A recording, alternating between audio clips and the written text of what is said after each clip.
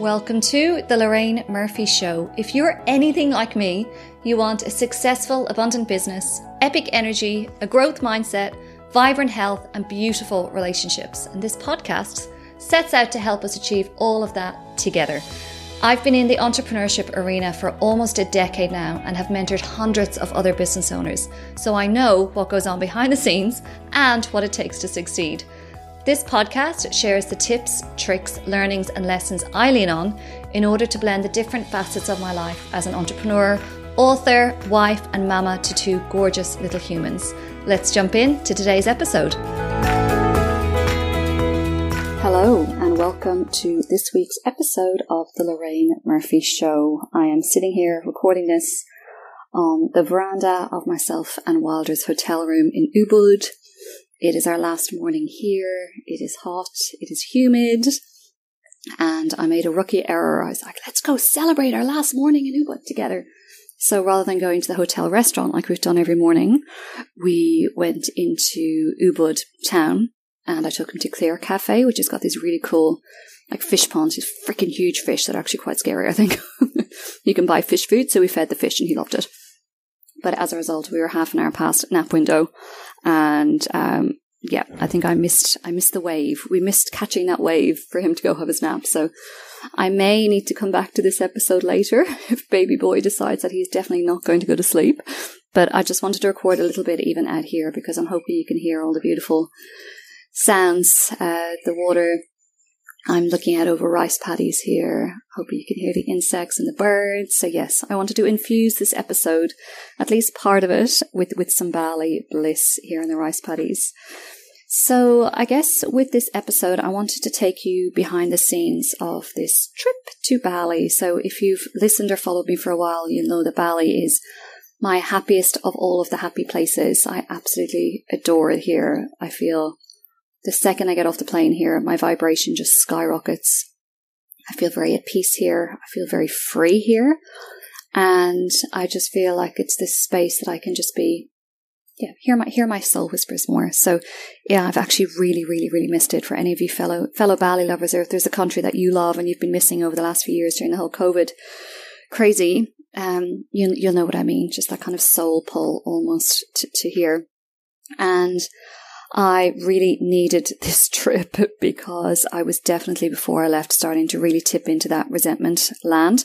I was doing all the things to fill my tank, doing my miracle morning and doing my exercise and walking with friends and trying to get as much sleep as I could and all the things. But I feel like my tank had run down below a certain point that it needed like a deep recharge. And I talk in my Step Into You book about how we should try and live our lives from our interest rather than our capital. So the whole idea of that is that if we think about interest on our savings, if we think about our energies as a bank account, the interest on our savings, we spend it, but it comes back in. We spend it, then it comes back in. So the whole idea is that we want to be managing our energy like that, where there's whatever's going out is also coming back in again. It's constantly being replenished. And what can happen is when we don't have the kind of the deep recharge, or we're not doing the things to fill our tanks, or just the general outputs of our lives are far beyond what the inputs are.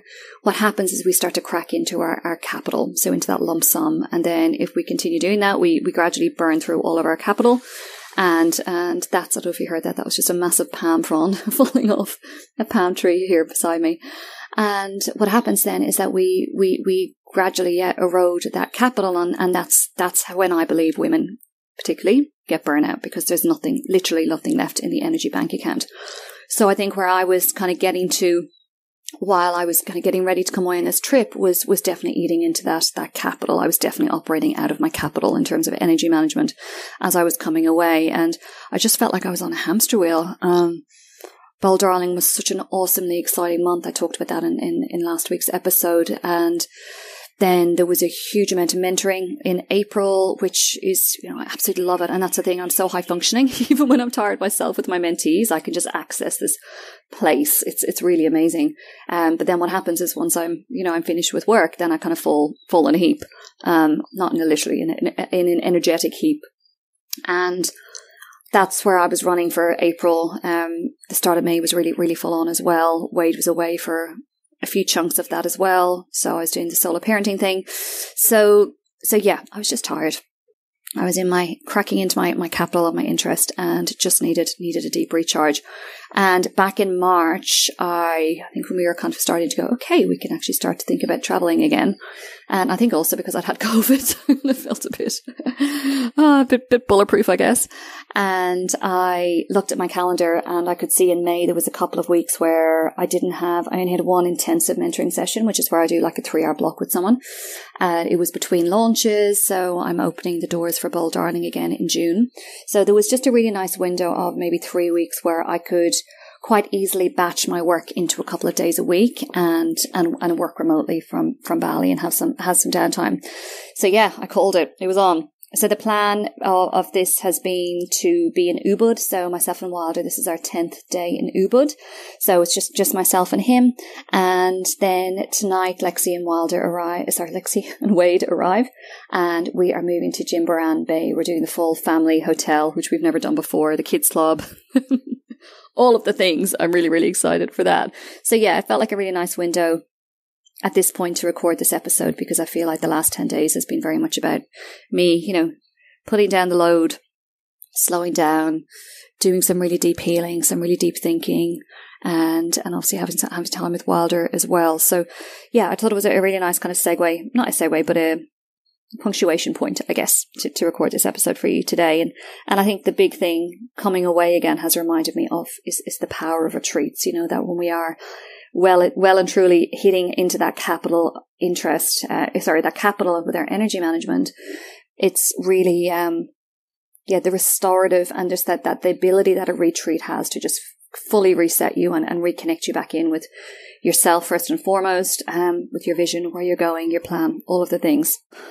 And it's quite an exciting time to be here because I just opened doors to the first ever Bold Darling retreat yesterday. So that's been, such a beautiful thing to create, because it's like all the best bits of the retreats that I know and love. I even went shopping a couple of days ago in Ubud to get my favorite incense from here, to get my favorite ceremonial cacao from here. I'm going to infuse this retreat in October with all of the bits that I just love about going on retreat. So I've got my beautiful friend Clara Bede, who's coming to do the miracle mornings with us. She'll be with us for the whole retreat.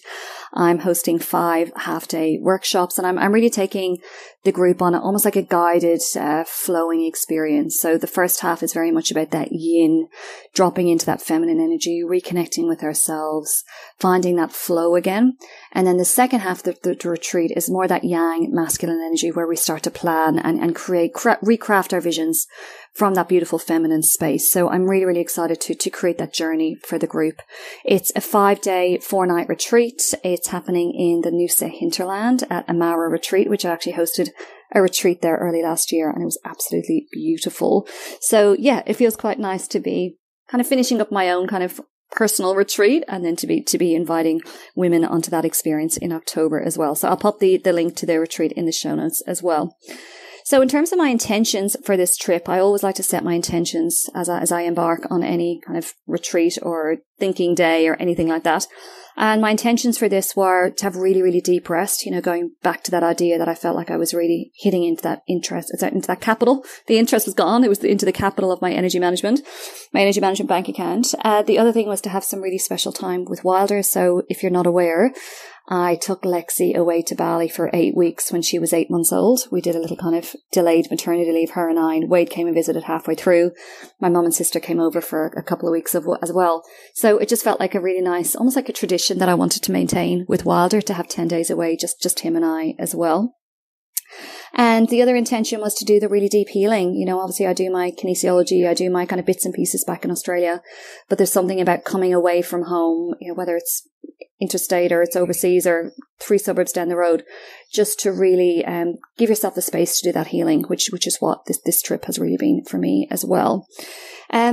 In terms of logistics, so we flew with Jetstar. It was Wilder's first flight, which is just so crazy because Lexi was on a plane at 5.5 weeks old, which is just so, looking back, I'm like, what were we doing? But actually, I think that newborn early, before they start solids, I actually think that's the easiest time to travel with kids because they just sleep and wee and poo and feed. That's basically all they do. So, it just, myself and Wade just marvel at the difference of each of our babies' experiences coming into the world. Lexi hoofing it around. God, we took her to Dublin, we took her to London, we took her to Italy, over an 8-week trip, and Wilder hadn't left Australia. Had he left? He hadn't left New South Wales. Holy shit, he had never left New South Wales. Hadn't left Australia, and he's, 10 months old, which is just cray. So,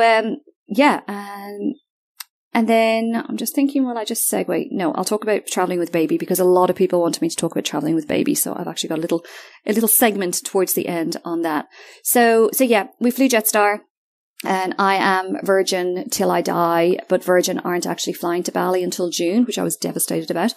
So, flew Jetstar, and it was fine. It was fine. In terms of, a few people asked about entry requirements. So in order to come into Bali, you need to be vaxxed or have an exemption.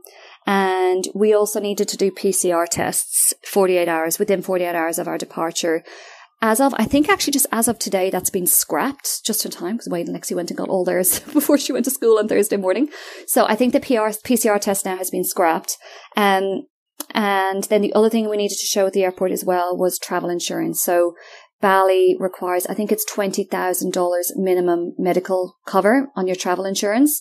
So I just got us, the 4 of us, annual travel insurance, because we're traveling again this year. And with our policy, we have unlimited medical insurance. So I just printed out the certificate of insurance and showed that as we checked in at the airport. And then in terms of coming into Bali, all our paperwork was checked again. Was no dramas. The airport was actually super organized. If you've flown into Ngurah Ray, I think it's called, Bali Airport, it can be pretty hectic. Like, I've queued for hours there before to get out of, into arrivals and all that. And it was super efficient. I had Wilder on me in the Ergo, and they kind of ushered me through the fast track queue. So we were done in the airport within 30 minutes, I think, including getting our bags. It was super efficient. And I have to say, I was worried about that because we were landing, it's a later flight than I used to catch with Virgin. So we didn't land until just after 9 p.m. And I was kind of going, oh God, it's like an hour and a half to the hotel from the airport. But we were well on our way by 10 o'clock in the evening. It was really, really good. And then a few people asked about masks. So yes, you are asked to wear masks. All the local Balinese wear them. I have to say, the Westerners, including me, to be honest, because I'm so not used to wearing them anymore. I find Westerners don't really wear them from what I've seen. I kind of have to remind myself to put them on going into shops and stuff. But, it's, I haven't been stopped and asked to put on a mask. It's more just like out of respect for the locals to put one on when I go into stores. That was it around kind of the post-COVID. And I do just want to, the kind of COVID restrictions, I did just want to address, quite a few people asked me, what's the vibe like over there? Is it very quiet? How are the people? So, I mean, the stats vary. Anything from, you will hear 60% of the Balinese economy up to 90%, I've heard, is dependent on international tourism. So as you can imagine, it's been a really, really tough. It's actually been well over 2.5 years for them, because if you remember, in Australia, if you're listening in Australia, all the crazy hit us around I remember the 1st of March, I landed back from a retreat in Byron. I was hosting a retreat in Byron. And I remember landing back on Sunday, the 1st of March, and it felt like everything was different. And it was like, that was the week, as my friend Jules put it, that's the week the music stopped, it felt. But if you think about it, Asia was experiencing COVID well before we did. So Bali actually started experiencing lockdowns in early November 2019. So they've actually had, probably 4 or 5 months, even more than what we were experiencing in Australia have had. So it's been a really, really tough 2.5 years for them. So a lot of them have sent their families away to stay with the relatives in the country. Talking to particularly the hotel staff, because I know quite a few of them from being here quite a few times. They've shared with me what happened. They struggle to feed their families. I'm talking to people who've got incredible English, who are, considered very middle class in Bali because they work in the tourism industry and work in the hotel. And talking to moms of 4 kids who didn't know how they're going to feed their families, and the whole family is dependent on tourism. Often the mom is either a nanny or she works in a hotel, and the dad is generally a driver, or he's working in the industry somewhere else as well. So They lived on rice and they grew vegetables in their back gardens. And also, I mean, the poor kids, they were homeschooled for 2.5 years, online learning, because they started the lockdowns in November. They kind of came back then, November 2019. Things started to come back to normal around October, November 2021, so last year. And then Omicron hit. I still can't say it. Omicron hit, and they went back to remote learning again. So the kids here have had an awful time, like an absolutely awful time. And then how, if you're not familiar with how the Balinese generally live, they will live in family compounds called kampangs. And I'm hoping I'm saying that right. So they will generally live in like compounds of 40 to 50 people, and it's generally around the husband's family. So a woman will go live with her husband's family and kind of his extended family. And so, I mean, the blessing for most people, and again, this is from what I understand from talking to a lot of Balinese when I've been here, is that they don't pay rent necessarily. So once they can kind of manage for food and obviously they need to pay for school as well, then that's one blessing, is that they do live in these family settings. But I know that suicide has been huge, which is really painful, obviously, to talk about, because you come here and it's, it's so happy. And so this hasn't been openly talked about. I need to be clear about that. It hasn't been, it's strumming of the violin strings. And it's more been a couple of people that I've known for quite a few years who shared that with me. So yeah, it's been incredibly difficult. But I never get a sense being here in Bali of people being, angry or desperate, or they're just freaking grateful to have tourism here again. They just said, it's coming back to normal. It's coming back to normal. And the hotel where I'm staying, it's quiet. This was a very busy hotel. I've stayed here. I think this is my 4th time staying here. And generally there's a big breakfast buffet, you can go up and down and serve yourself. But now it's been very much a la carte, like a very much stripped down menu. And it's, you just kind of order exactly what you want, of course, because there's not enough to justify having, the full buffet going. And just a couple of like the little perks that I really liked about the hotel, like they used to have bottled water. So you could just, as in those big 15-litre bottles of water. And I really loved it because I felt like I didn't use as much plastic when I stayed at this hotel, but that's gone. Now you need to buy your water. So little things like that, you can see that the difference in the customer experience. It's still beautiful and still incredible, but it's been a hard few years. So in terms of how I'm navigating that, I'm just tipping like a mofo. I'm not usually super on it with tipping in Bali, just because I just don't think about it. But this time I've been absolutely fastidious about tipping and tipping generously as well. And I've only been to the markets once. I bought a couple of little dresses for Lexi, but I didn't haggle. I just accepted the price. And, these people are trying to make up for 2.5 years of lost income. So yeah, I did want to address that. It's been very, very challenging. And we have no concept, I got here and I spoke to one of the ladies who I knew from the hotel restaurant, and I said, how have you been? And she said, she just said, it's been a sad story. And she welled up with tears, and, she's got 2 kids, my heart just went out to her. So just get over here, friends. Please come support the people here. They'd be so grateful to see you. And I'm hoping that by me being on Instagram and sharing and talking about it, that hopefully you feel safe coming, and you'll be very welcome. For sure, if you do come.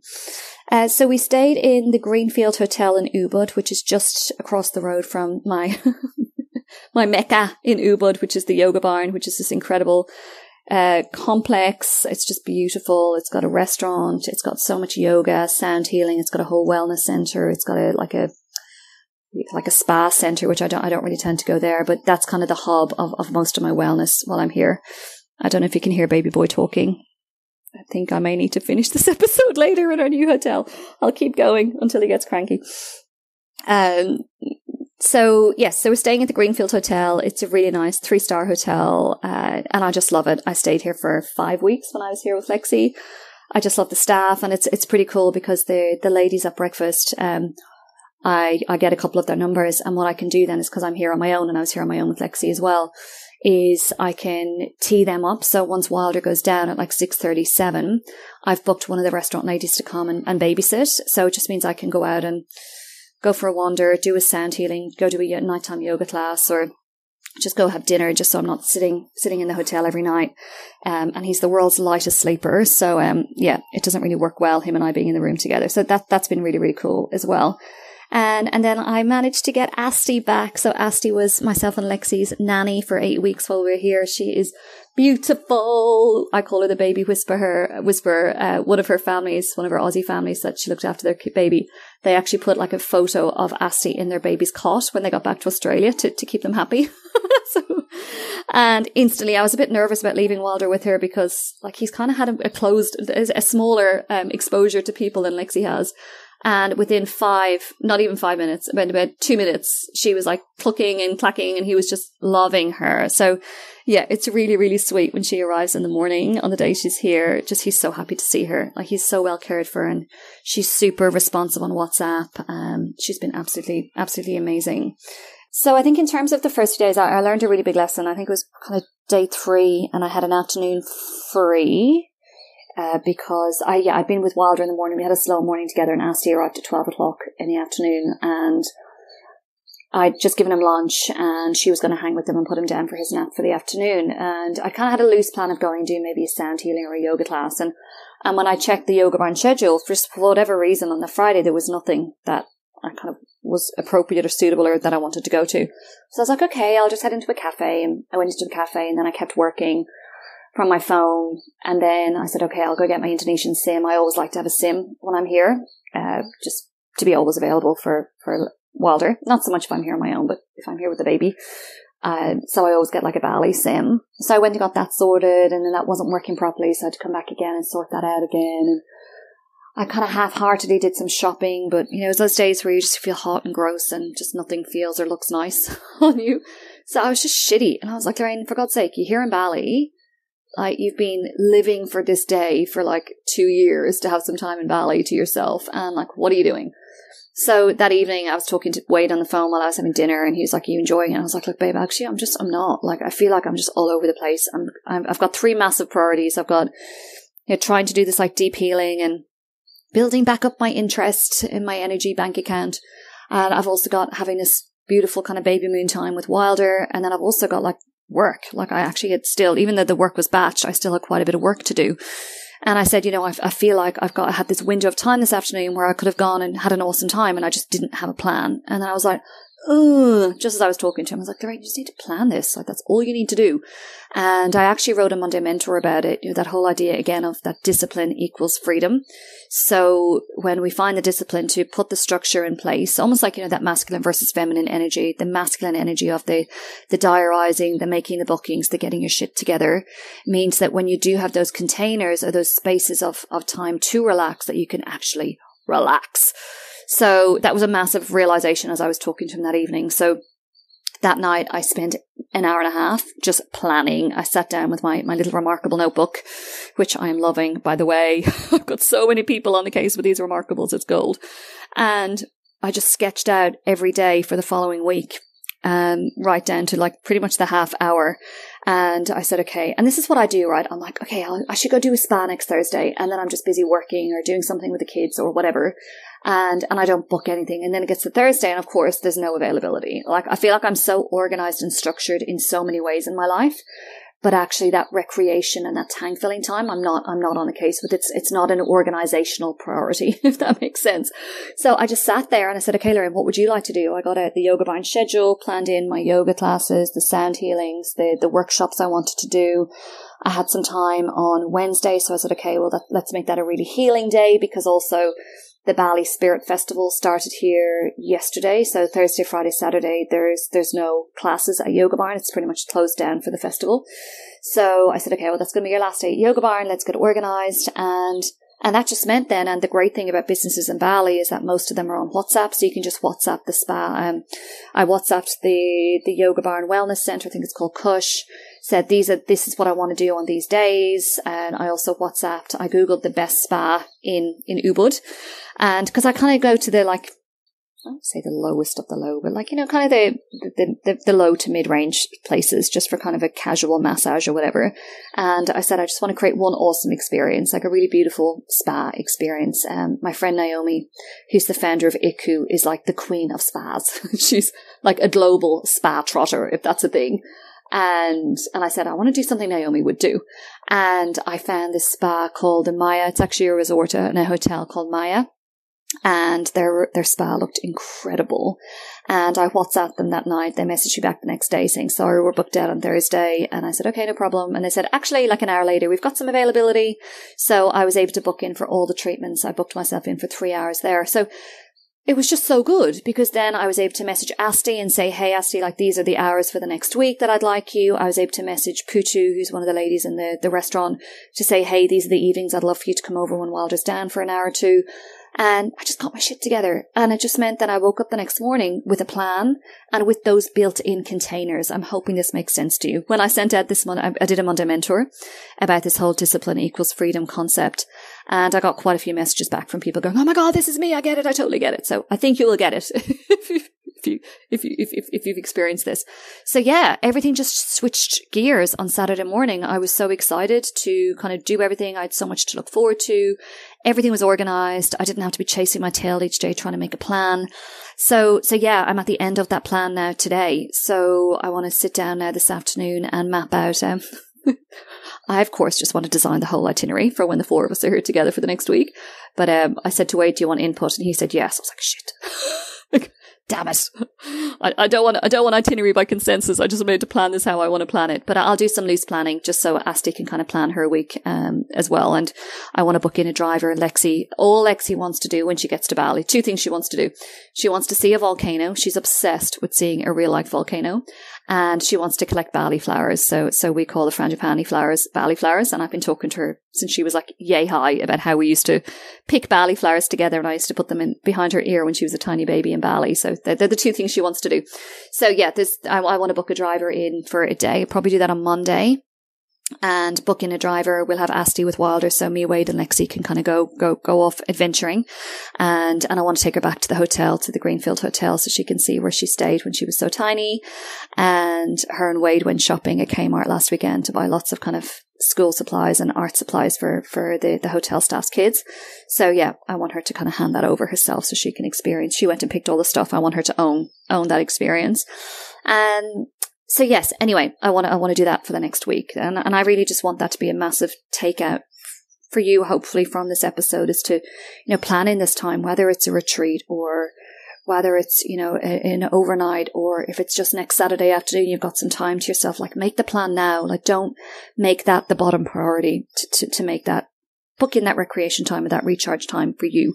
Discipline equals freedom. So I think the biggest thing that I've experienced in the last 10 days is just that ease of putting the load down for a few days.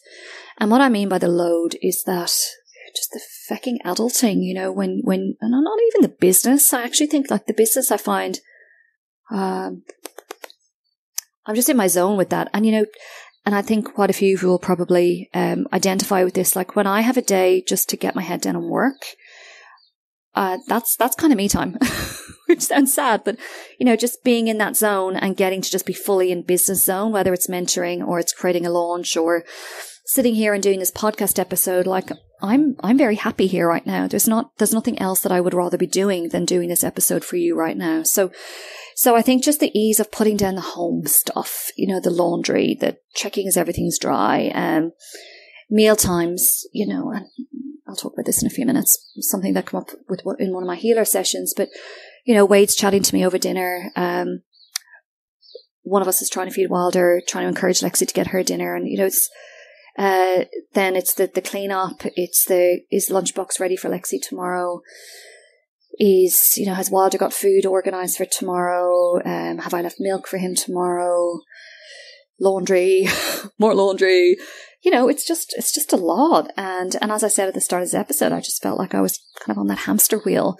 And, Wade feels it too. Like we both feel it. So just having the opportunity, I think somewhere like Bali just really gives you that opportunity because that support is so accessible over here. The nanny support, the the laundry. I've been dropping off a load of laundry every second day. I mean, it's not a full load, but it's just staying on top of it. You know, just a small kind of plastic kind of size shopping bag, like a Coles or Woolies shopping bag size, just to stay on top of it. And then I pick it up the next day or even that night, and all our washing is done for like $3 or $4. You know, it's just freaking easy. Life is easy here in a way that it's not at home. And so I think the laundry, and then just food, you know, I haven't cooked a meal.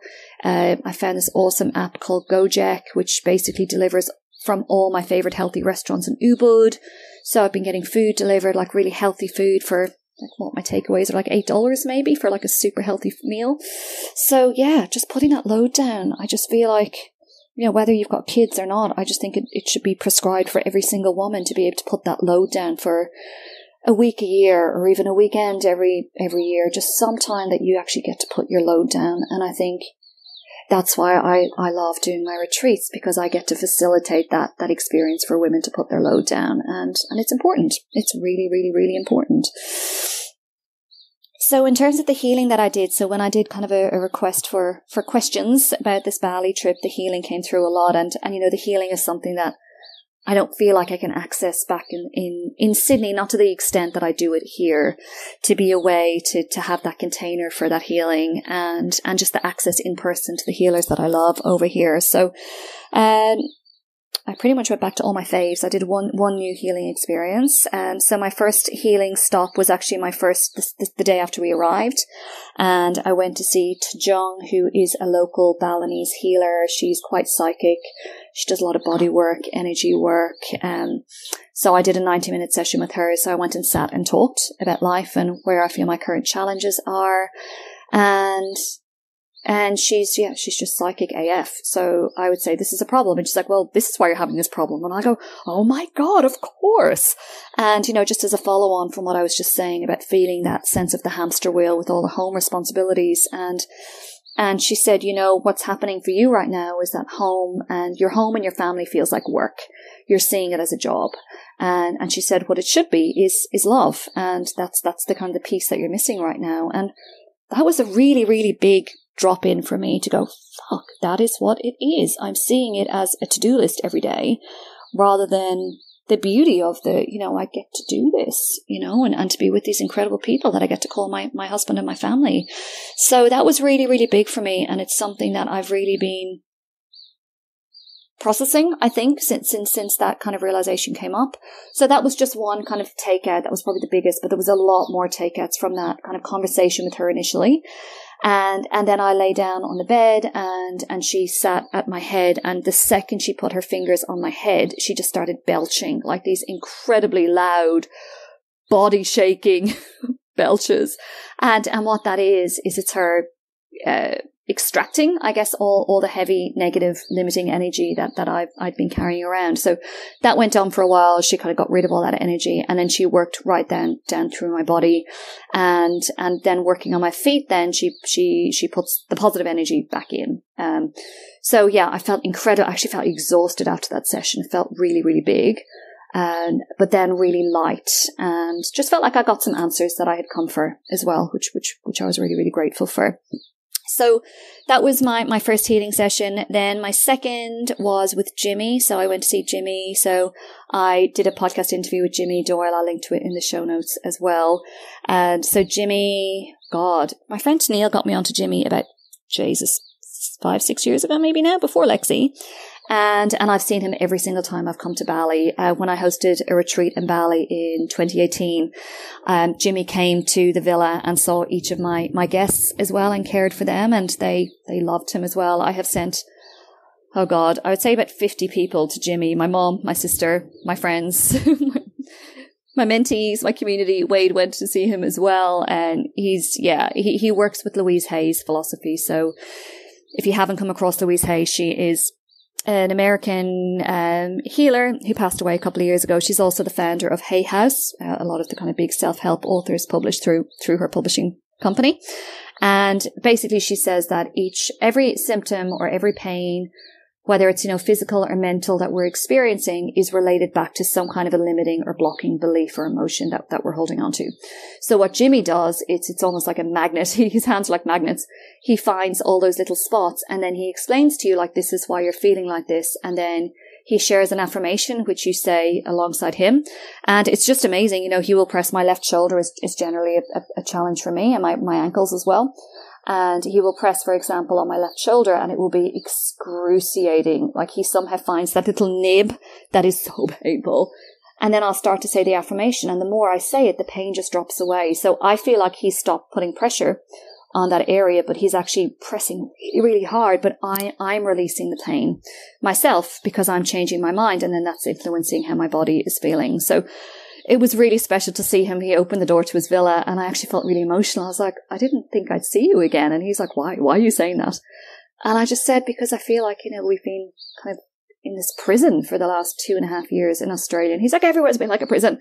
But, it's interesting the things that we kind of, we're getting back to doing that we so took for granted in the past, It's pretty huge.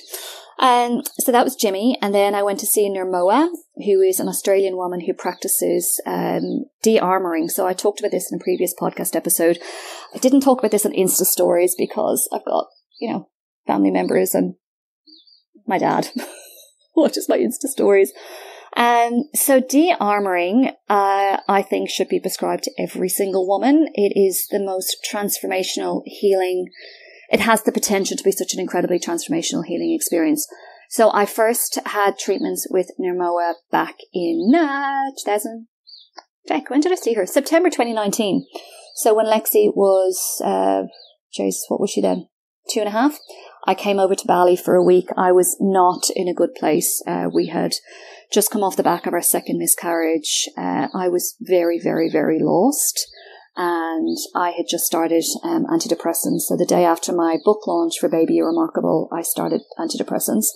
And I'd been on them about 2 weeks when I came to Bali. And I came to heal myself from everything that had happened.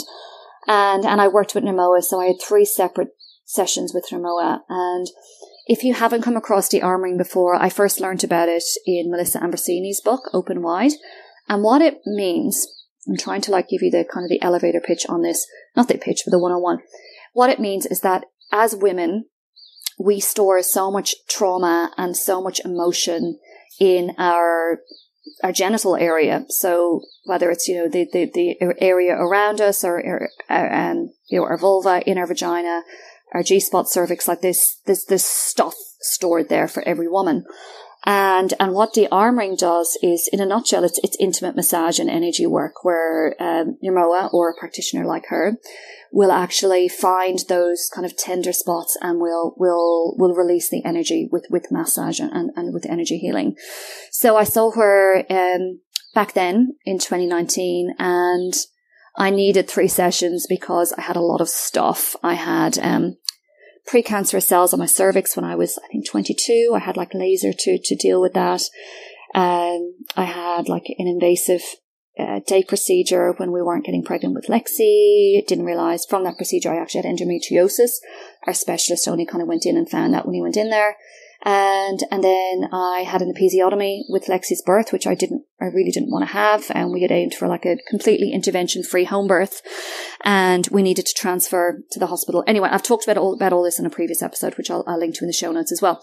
But, it was a very, very intense experience. I had a lot of pain during that experience, as in Nirmoa discovered pain, which she released.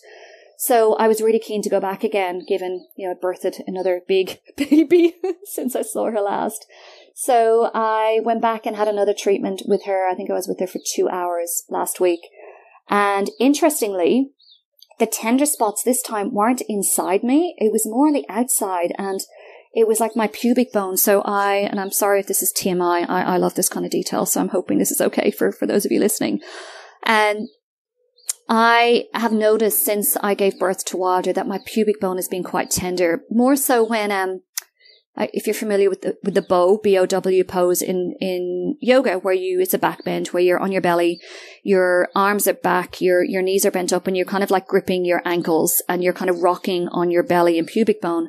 I have not been able to do that pose since I gave birth to Wilder. And, I've had chiro, I had older women's physio, but it never kind of hit on this issue that I'm having, and kind of didn't really talk about it because I was like, oh, I figure everything will just go back to normal. My pelvis will knit back together or whatever's going on. But when I see her in Namoa, as soon as she started kind of touching that area, even like my lower stomach, it was so painful. She said it's almost like she said it's so tender, it's almost like bruising. So she did a huge amount of releasing work just on the outside, on my pubic bone. And it was interesting when I was experiencing her working, shifting that energy, I was right back there in the pool giving birth to Wilder again. So I birthed him, again, apologies, this is this TMI, on all fours with my two hands kind of on the side of the pool. So when he came out, and, Wilder had a very big head, he was born at he's 4.3 kilos born, so 9.5 pounds for the kind of non-Aussies. And his head was in the 99th percentile. He had a freaking huge head. And I remember when I was birthing him, just at that point where he was coming out, and this pressure on my pubic bone, and I just didn't remember. I birthed Lexi on my back. I was just like, oh my God. And our second midwife looked at me, she saw me, and I think she knew what was going on. And she's like, it's okay. It's just a big feeling. It's just a big feeling. It'll pass. And whoa, it was intense. And then he was birthed, his head came out at that point, and then he fully came out in the next contraction, next push. But when Nirmo was working on that area, like I was back there, I was in the pool feeling that kind of searing, intense sensation again. So yeah, that was really big. And every time she found one of those spots, as she moved through the treatment, when the pain and that intensity released, that energy released, I just felt this incredible sense of like deep rooted peace, like just intense peace. Like this floatiness, like something had been shifted that I had been holding on to that I didn't even realize I was holding on to. So yeah, that de-armoring session was really, really big, incredibly healing. And, one of my big intentions, as I think I've mentioned in this episode already, was to really access that deep feminine energy and access my ability to have, pleasure and enjoy my feminine energy again, which I felt like was lacking, since Wilder was born. And when I was leaving Nirmoa, she said, I think you'll really notice a difference with your pleasure and your ability. She didn't say this, but what I've experienced is my ability to feel pleasure and just to feel love, to feel, it's like a direct hotline to my heart now, how I feel post that session. And she said, you think about it, you had all that armor on a very intimate part of your body. Once you release all that armor, you're so much more open to life. And that's really what I've experienced. So yeah, that was a huge healing session. And then the other healing that I had was Watsu. So I had never heard of this before. It's healing in the water. And again, you've heard me probably talk about accessing our feminine energy and how water is a really great way to access that feminine energy. So when I was sitting on my bed in the hotel room that night, planning out my following week, I saw this on the list of treatments at Yoga Barn, and I was immediately like, yeah, that's what I need. And that's what I want. So Watsu healing. So I went to a heated pool. So it's like if you have kids and you've brought them to swimming lessons, you know those little warm bath-like pools that they get to go in? I'm like, I'm so jealous. Why aren't all swimming pools like this? So it's a warm pool, and I got into the water with Annika, who is my therapist, and she explained what was going to happen. So she put a little clip on my nose. We practiced me going underwater. So she would tap on my shoulder twice. That was my cue to hold my breath and let myself go underwater. And then the treatment started. So she put some weights on my thighs. So if you've experienced doing yoga Pilates with weights on your ankles, it's kind of the same, but it's the opposite impact. It's not to weigh you down. It's to help you float. So it just means that you float. So she would hold me like at my neck and just guide me around the pool, like these beautiful swishing, calming motions. It was really profound to be held. One of my friends and I have talked about this, almost like that craving to be held by a woman, and not in a sexual way, but just to have space physically held for you by another woman. And it was that, that lying there, fully falling back, fully trusting. She didn't let me go underwater once without it being intentional. And just to be guided by someone else through water was, I don't feel like I can explain it adequately with words. It was really, really amazing. And then once we were kind of a little bit into the treatment, then she put the little clip on my nose, and then she would bring me underwater. So I felt like a mermaid. She would pull me down under the water. I would hold my breath, and she would swirl me around the water. And it felt like, it kind of felt like this womb-like experience, being swished around in water, but then it felt like this rebirth. That's how I felt at the end. Like when we came up for air afterwards and we were talking in the water, myself and Annika, it felt like a rebirth. And I messaged my friend saying, oh my God, I just had this amazing experience. And she was like, oh my God, I've had that before. And she said it's like a rebirth. And I was like, yeah, that's exactly what it is. So again, just accessing that really deep feminine energy. It was really, really incredible. So that was Watsu water healing. If you can do it, Annika was telling me that her partner goes to the Golden Door in Hunter Valley and practices for like a month at a time, offering that kind of healing. But yeah, if you have the opportunity to do that, please do it. It's really, really, yeah, I feel like I say amazing and incredible a lot, but it was incredible and amazing. And the other healing that I did was colonics, so not so much healing, but therapies. So I had 2 colonics just to really clear all the stuff out. And again, just that whole idea of water, you know, that hydrotherapy of washing through my body. Yeah, again, just felt really releasing, really cleansing. And the great thing about colonics, I don't know if you're not familiar with them, they're incredibly hydrating. So the therapist was telling me that they use about 1 liter of water per minute in a colonic treatment.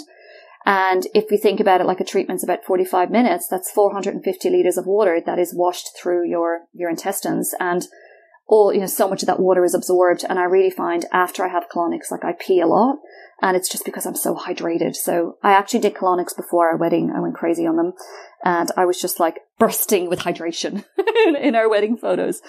And the other thing I did as well is a shamanic breath work. So I thought I'd done breath work before. I was like, yeah, I've done breath work, but it was more like pranayama, you know, box breathing, that kind of thing. And this was totally different. So it was a 2-hour workshop at Yoga Barn. Lay down. So we were taught the breath, then we lay down, and it was called connected breathing. So you breathe in and you don't give yourself that pause at the top of the breath. So you go straight into your exhale, and then you don't give yourself the pause at the bottom. You go straight into your inhale. So it's like a constant breathing, and you alter your own state. It was pretty mental. Like we just did the little practice for like 4 or 5 breaths, and I was like, whoa, it just activated something in me. I didn't feel woozy. I just felt like in a different, just an altered state of consciousness. And then we lay down. It was 2 sisters running the session, and the way they explained it, so it was all set to music. So they had music going, they had drums going, they had like little rattly things, all the cool things. And like, I think they had some crystal bowls going as well. And what they did then was they started at the base chakra. So the music was very bass, you know, very heavy tribal music. And then gradually what they did was they moved up through the chakras. So if you think about it, by the time you get to your crown chakra, it's kind of light, plinky plonky soul music. So they took us on that journey, and they called it a journey. For an hour and a half, we were in that state. And it was very cool because I would feel myself coming out of it. So you're lying down. I put a t-shirt over my eyes.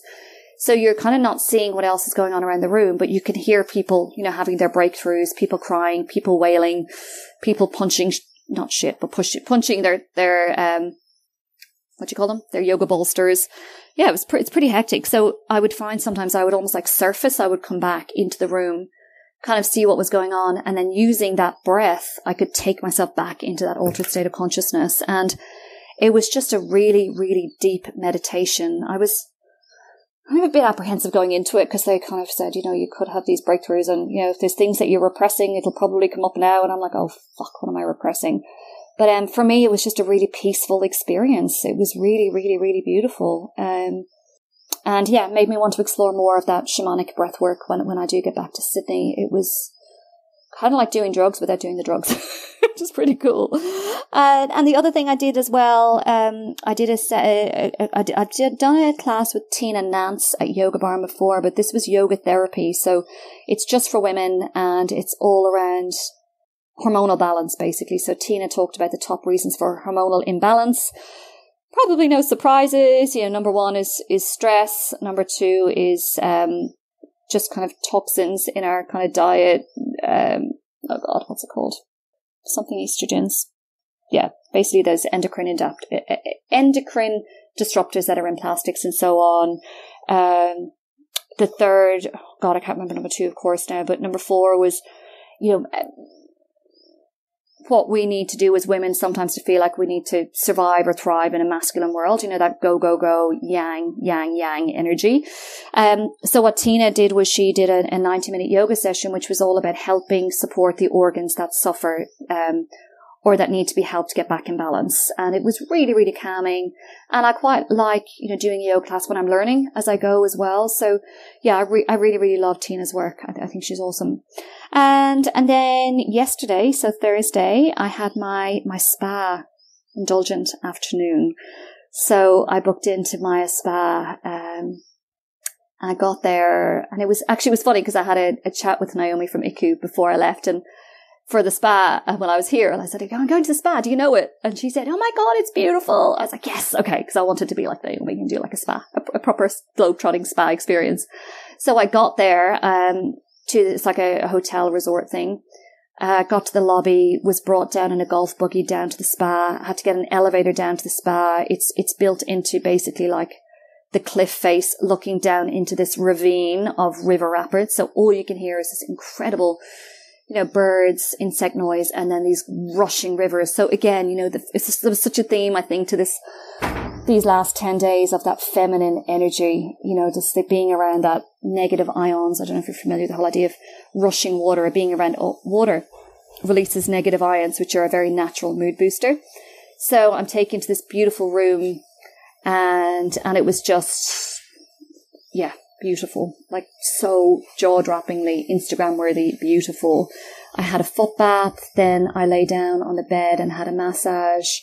Then I had a body scrub using this beautiful like cocoa body scrub, had a shower, got into a bath, like this tin bath, just pretty much sitting on in a balcony, drinking tea, eating little almond cookies, just looking into this ravine. It was just, am I even doing this territory? It was really, really beautiful. And then after that this was my favorite bit. The therapist prepared these like bundles of rice with herbs like turmeric and ginger and all these great things. And then they were twisted up, almost like a Christmas pudding. That's the best way to describe it. Twisted into these like linen fabric bundles. And then they were cooked in a rice cooker. So they'd been cooking the whole time during my treatment till that point. And then I lay down and she took them out like they were very, very hot. And then she used them almost like as a compress, like push them through my whole body with like a different bundle for each like limb, my shoulders. It was amazing, like so calming and just a cool sensation, having that really deep compression with these beautiful herbal juices, and I kept them on me. So she said not to shower. So, I haven't actually showered since that yesterday afternoon. So, yeah, that was really, really beautiful. So yeah, highly recommend that. It was obviously a massive treat. It was expensive. God, half the price of what it would have been in Sydney, but, yeah, magical, like absolutely magical. So a lot of people replied to my stories going, hang on, where are you? And just on that, if you want my tips and tricks, I've saved everything down to my highlights reel. So I've created a Bali highlights on my Instagram. So I've just been tagging every day as I go in and saving them down there. So all of the things are on there if you want to go find them, like Jimmy's details, all of the things. And the only thing I didn't actually do much of this time was yoga. Normally I do a lot of yoga, like at least one class, if not 2 classes a day. And just with Yoga Barn, like they're quite concentrated around morning time and also kind of dinner time, which is obviously when I've been with Wilder. So didn't do as much yoga. I would like to have done more, but that's the trade-off. I've got him here with me and he's enabling me to be here and do so much of this stuff. So, I can do yoga at home. I think it was cool. My priority was doing the healing. And then shopping, I don't really shop that much in Ubud. Like I don't really vibe with the clothes in Ubud. It's very kind of linen, beige, yogi, hardcore yogi. It's not really my vibe. So I'm curious to see in Jimbaran if I like the clothes more there. I wouldn't mind getting a few nice things to wear for my own retreat in October in Noosa. And yeah, just have some nice things from Bali is always nice. So the big thing I stock up on here is actually things for my retreats and my own kind of soulful spiritual ceremonies at home. So I get my beautiful temple incense. I get my ceremonial cacao from Ubud Raw. And yeah, all the nice things that I get here for my at-home retreats, and then when I go and host retreats as well. And then just in terms of money, so it's funny, I just as little every here and there on my Instagram stories, I've shared like, this is what I got and this is how much it was. And people are like, oh my God, I love this. Like so many hearts. So yeah, just to give you a bit of a guide in terms of prices. So when I get my takeaways delivered in the evening, it's normally about $10, including delivery. The Gojek app has been amazing, like for nappies. Like I don't want to trek 10 minutes in the heat to go get nappies and haul them back with Wilder in tow.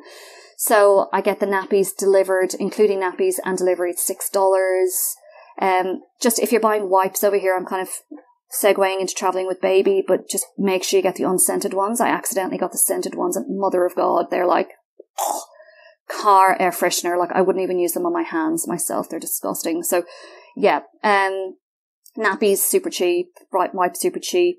If I go out for like a nice, and the thing is where I'm eating, like the warongs are like the little kind of local Indonesian places, which are great, but for me, there's kind of only so much nasi goreng I want to eat. And I'm also not a mad fan, not for health. Like I'm not worried about getting sick. Like I don't really want to eat the meat there. Hello. The guard, are going past. I don't necessarily want to eat the meat. I don't know. I just kind of like eating from nice organic places if possible, because I feel like the meat's probably had a happier life. So yeah, I mean, you could eat super, super cheap. Like in the co-working space that I worked from when I was doing my big work days here, they had nasi lemak, which is just like a plate of kind of bits, so like rice and some vegetables and some tofu or tempeh or chicken, with some sambal sauce, and that was like $3, for a pretty big meal. So you could eat super, super cheap. But for me, if I go to like a yoga barn or a clear cafe and I order like a nice fancy juice or smoothie and a meal, like a salad or whatever, a curry, and I get a nice dessert, it's probably about $15 for that. So nanny then, Asti is $6 per hour, but you also need to pay for travel time because she lives in Denpasar, so it's an hour each way for her to get to us here. We'll be a bit closer in Jimbaran, which will be good for her. So you do pay travel time for nannies or babysitters as well. So yeah, so she's $6 per hour. She's done like a 4-hour day. Yesterday she had quite a long day. She was with Wilder because I left for work at 7:45 and I got back at 6. So that was like, that was a 10-hour day yesterday. That's the longest day. So it's averaging out at about $50 a day to have Asti with Wilder. That's including the travel time. So yeah, you can see so much more accessible to have that help here than at home, because God, at home for a nanny, it would be 4 times that, easy. So, more than 4 times that. I'm just doing my maths again in my head. So yeah, and then the babysitter, the more casual babysitter, like the restaurant ladies, that's $7.50 an hour. And yeah, I've been tipping very, very generously. I think particularly for the women, because I think the guys pick up more tips because they're kind of driving. Like I tip, the hotel actually has a shuttle, so they'll drop you into town in the shuttle. So yeah, I just like to tip the ladies as well, because I feel like that money goes straight back to families. Not saying the guys wouldn't, but I'm all about female empowerment, as you can imagine.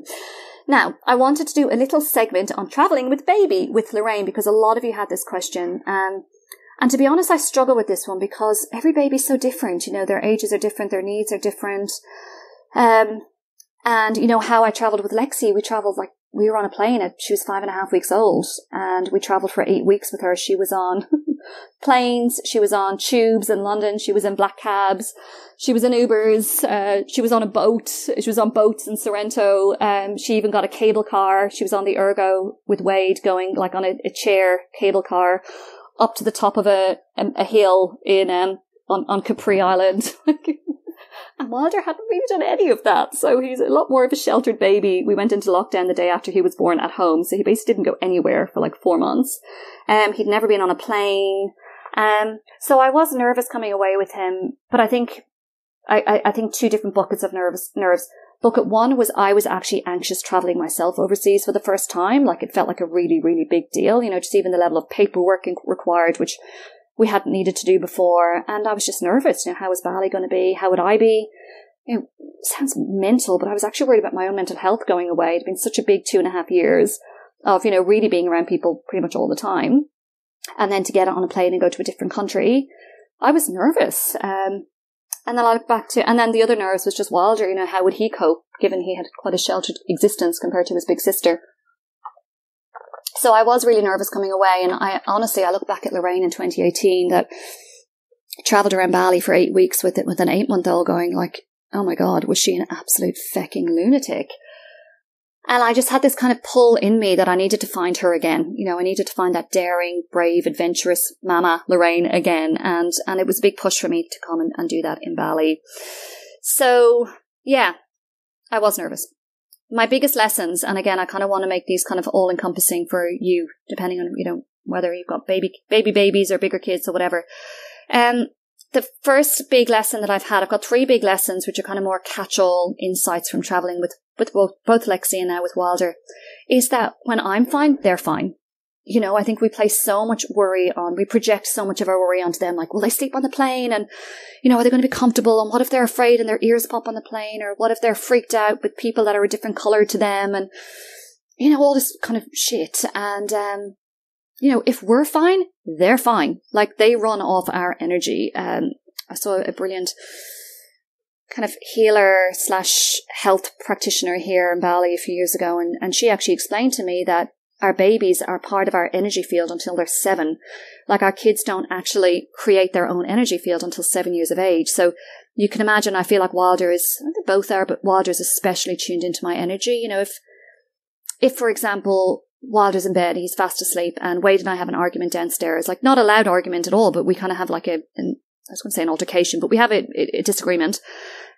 Wilder will wake up, he will often do that. Or if, I'm stressed about work and he's not even in the room, he will kind of kick off. So when I'm fine, he's fine. So I think the biggest thing is when you're traveling, particularly with smaller babies, is when you can manage your own state well and trust that everything's going to be okay. And I've got all my traveling affirmations. I'm safe, I'm loved, I'm protected.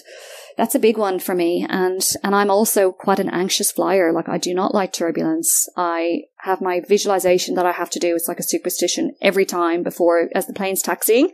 There's a whole ritual I have to go through. But I find when I'm traveling with our kids, I'm so much more confident because I need to be for them. They're going to run off my energy. So if I'm freaking the fuck out, so are they going to be. And Wade flew on his own with Lexi last year. They flew up to Queensland to meet me when it was like our family baby moon before Wilder was born. They met me while I was midway on my tour, and we had a 4-night trip away together in Queensland. And they had like a really rough flight. They were landing on Gold Coast Airport, and he was like, yeah, it was bad. And he just made a game of it. He's like, let's play bouncy bouncy. And Lexi thought it was the most fun ever. I cannot say it would have been the same experience if I had been flying with her. But yeah, when you're fine, they're fine. I think that's the biggest thing. And it's also empowering, manage yourself, they'll be fine. The second insight that I've had as well is, and this is a really big one for me, is give them the chance to rise to the occasion. I felt like there's been a few times, particularly with Wilder, I've kind of sheltered him and said, no, I don't want to do that. It might be too much for him. It might be too intense. Hashtag lockdown baby. And every situation that I've put him in that he needs to rise to the occasion, he has more than met it. And I wonder how much do we hold our kids back, or ourselves? That's a whole other conversation. And I really experienced that. We're on this plane, Jetstar plane. He hadn't had his afternoon nap. He'd waited in line for like half an hour to check in. He'd been sitting in an airport. Everything was weird. And he's cool. He's totally cool. And I remember, because I feed him on takeoff and landing to help his little ears pop, another tip.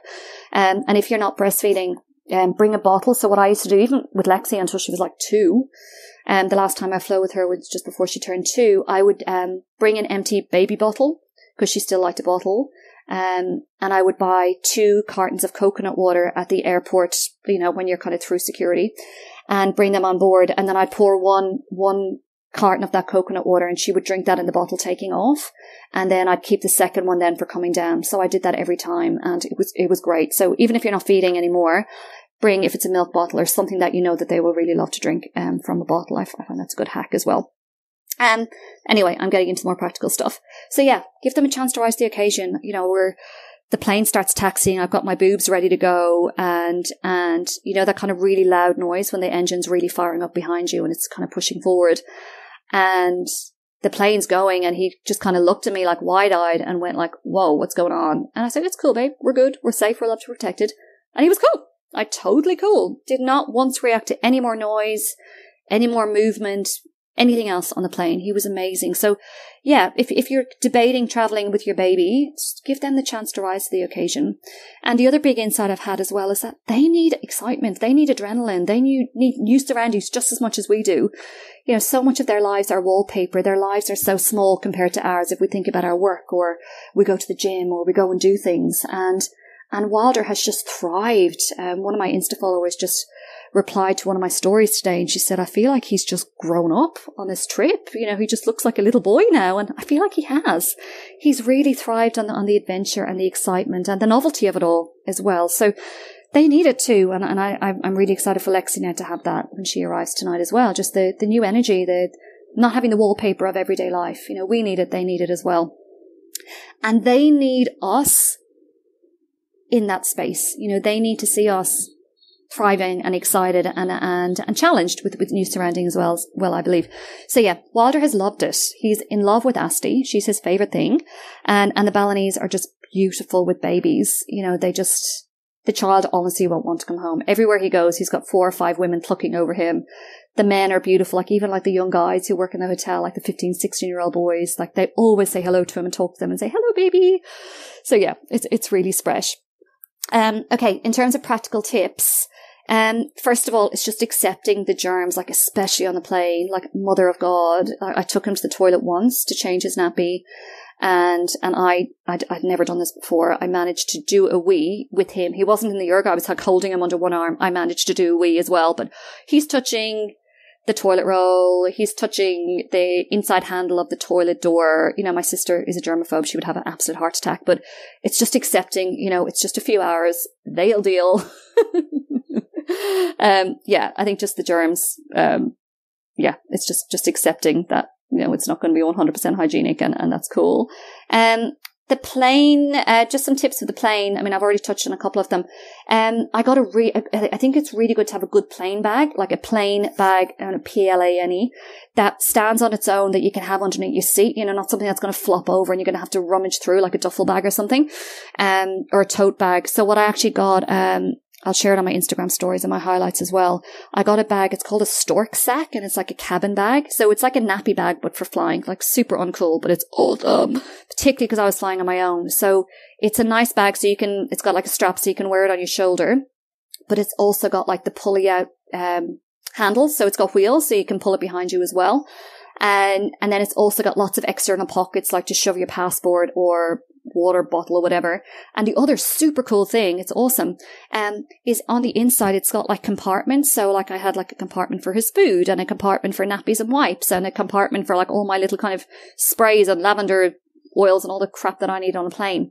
And it's got inside pockets as well. But the cool thing is, those compartments, you pull it out, and then it's got like a little Velcro strip on the end of it. And you can, it's like, you know, those little things that sit in a wardrobe, like little shelving units. So it hangs in the wardrobe. So it's so cool because I've used that as his little wardrobe here. So I've hung all my stuff and put it onto the shelves, but like baby clothes are kind of hard to organize in a hotel wardrobe, or else I'll just leave them in the suitcase. So yeah, he's got his own little hanging wardrobe, which is super cool. So yeah, super impressed with that bag. It's the stork sack. I got it through the Iconic. It's awesome. So yeah, have a good bag on the plane that you can just kind of dip in and out of, that's going to hold all your crap. And the other thing that I find really handy as well is to have a grab bag. Like, oh bless her, I saw this woman flying with her 6-month-old. I felt like such a veteran. And, you know, she's going into the toilet with the baby with like the full on nappy bag. And, you know, I'm like, where would that even fit? She's trying to change the baby. I was like, oh Lord. So what I actually generally have is I've got a little Ziploc bag with 2 nappies, some wipes, and like a clean onesie. And just that's my grab bag. Like, just take that into the bathroom and do that. I actually used to do it, Lexi. I used to have like a disposable change mat. I used to buy a box. I didn't bother this time. I just wiped it down with a wet wipe, the change table in the toilet. But yeah, just having that grab bag I find really, really handy as well. Also having snacks, not even because he was hungry, but just to calm him down. He's such an extrovert baby. It's hilarious. He was just wired on the plane. He made best friends with the lady behind us. So he's just like jumping around the place like crazy with her, playing peekaboo. And he couldn't drop. So I got these Sears organic rice cakes. So they're just like basically rice and water. So I started feeding him little bits of that, and that just gave him something to concentrate and to drop in. So just having some snacks like that are really, really handy. I'm such a twit. I just wasn't thinking. I had so much baby food, like the backup baby food in my suitcase. Didn't have anything with me, like a pouch. I managed to find like a baby pouch, like oatmeal thing at the pharmacy. But yeah, those little pouches are really handy.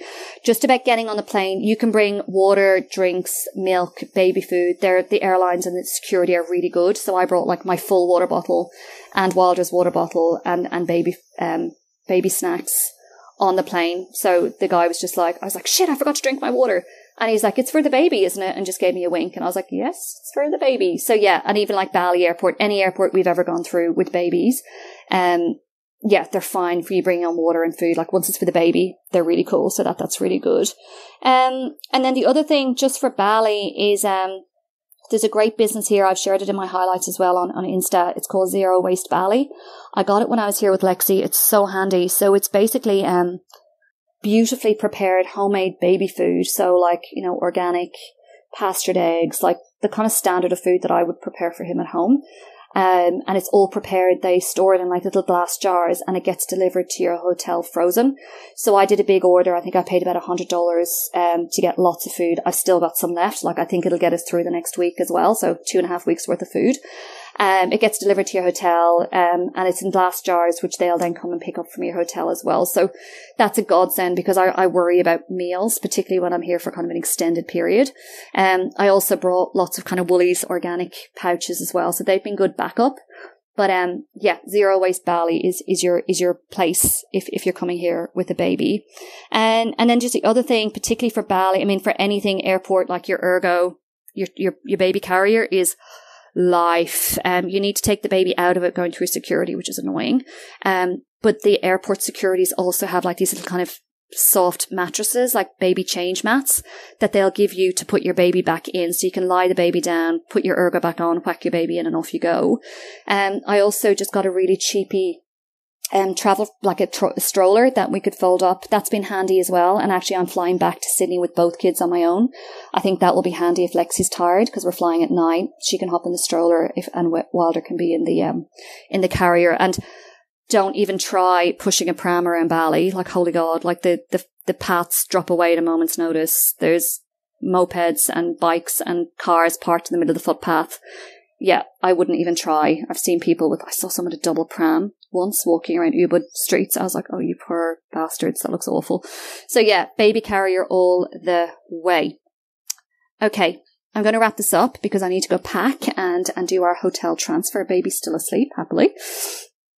So just in closing, I hope this has been helpful, and I hope, hopefully it's inspired you to maybe get out there and do some travel yourself, whether it's overseas or interstate or whatever you want to do. And I've really noticed this amongst my community and in myself and with my friends, just this kind of sense of this insulation that I feel like we've all had since COVID, you know, this afraid to go out and do things, or not afraid, but just apprehensive to go out and do things. And, I think it's just made us think a lot smaller about the world and what we can do. And I would just really encourage you to tune back into yourself and that love of travel and give yourself permission to strike out and shake it off, you know, literally Tay style, shake off the COVID. What am I saying?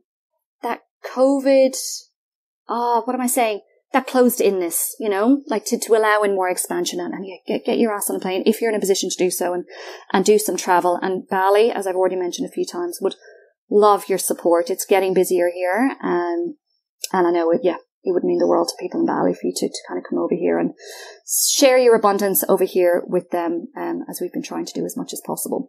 Okay. So in wrapping up, if you are a tired entrepreneur or business owner and you would love to experience what it would feel like to be held by me on a retreat, the Bold Darling retreat is happening in October from the 17th to the 21st of October, sorry.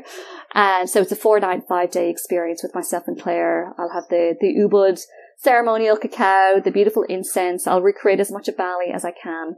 over those 5 days. So yeah, if you'd like to know more about that, jump to the link in my show notes. It opened to my Bold Darling crew last week, and just yesterday evening to everyone else. A third of spots are gone already, which is very, very exciting. So yeah, to jump in. And of course, hit me up on Insta DM if you've got any questions about the retreat at all. So I hope this has been an inspiring look behind the scenes of my Bali trip. I hope there's been some nuggets in there that you can apply in your own life, whether it's travel or not.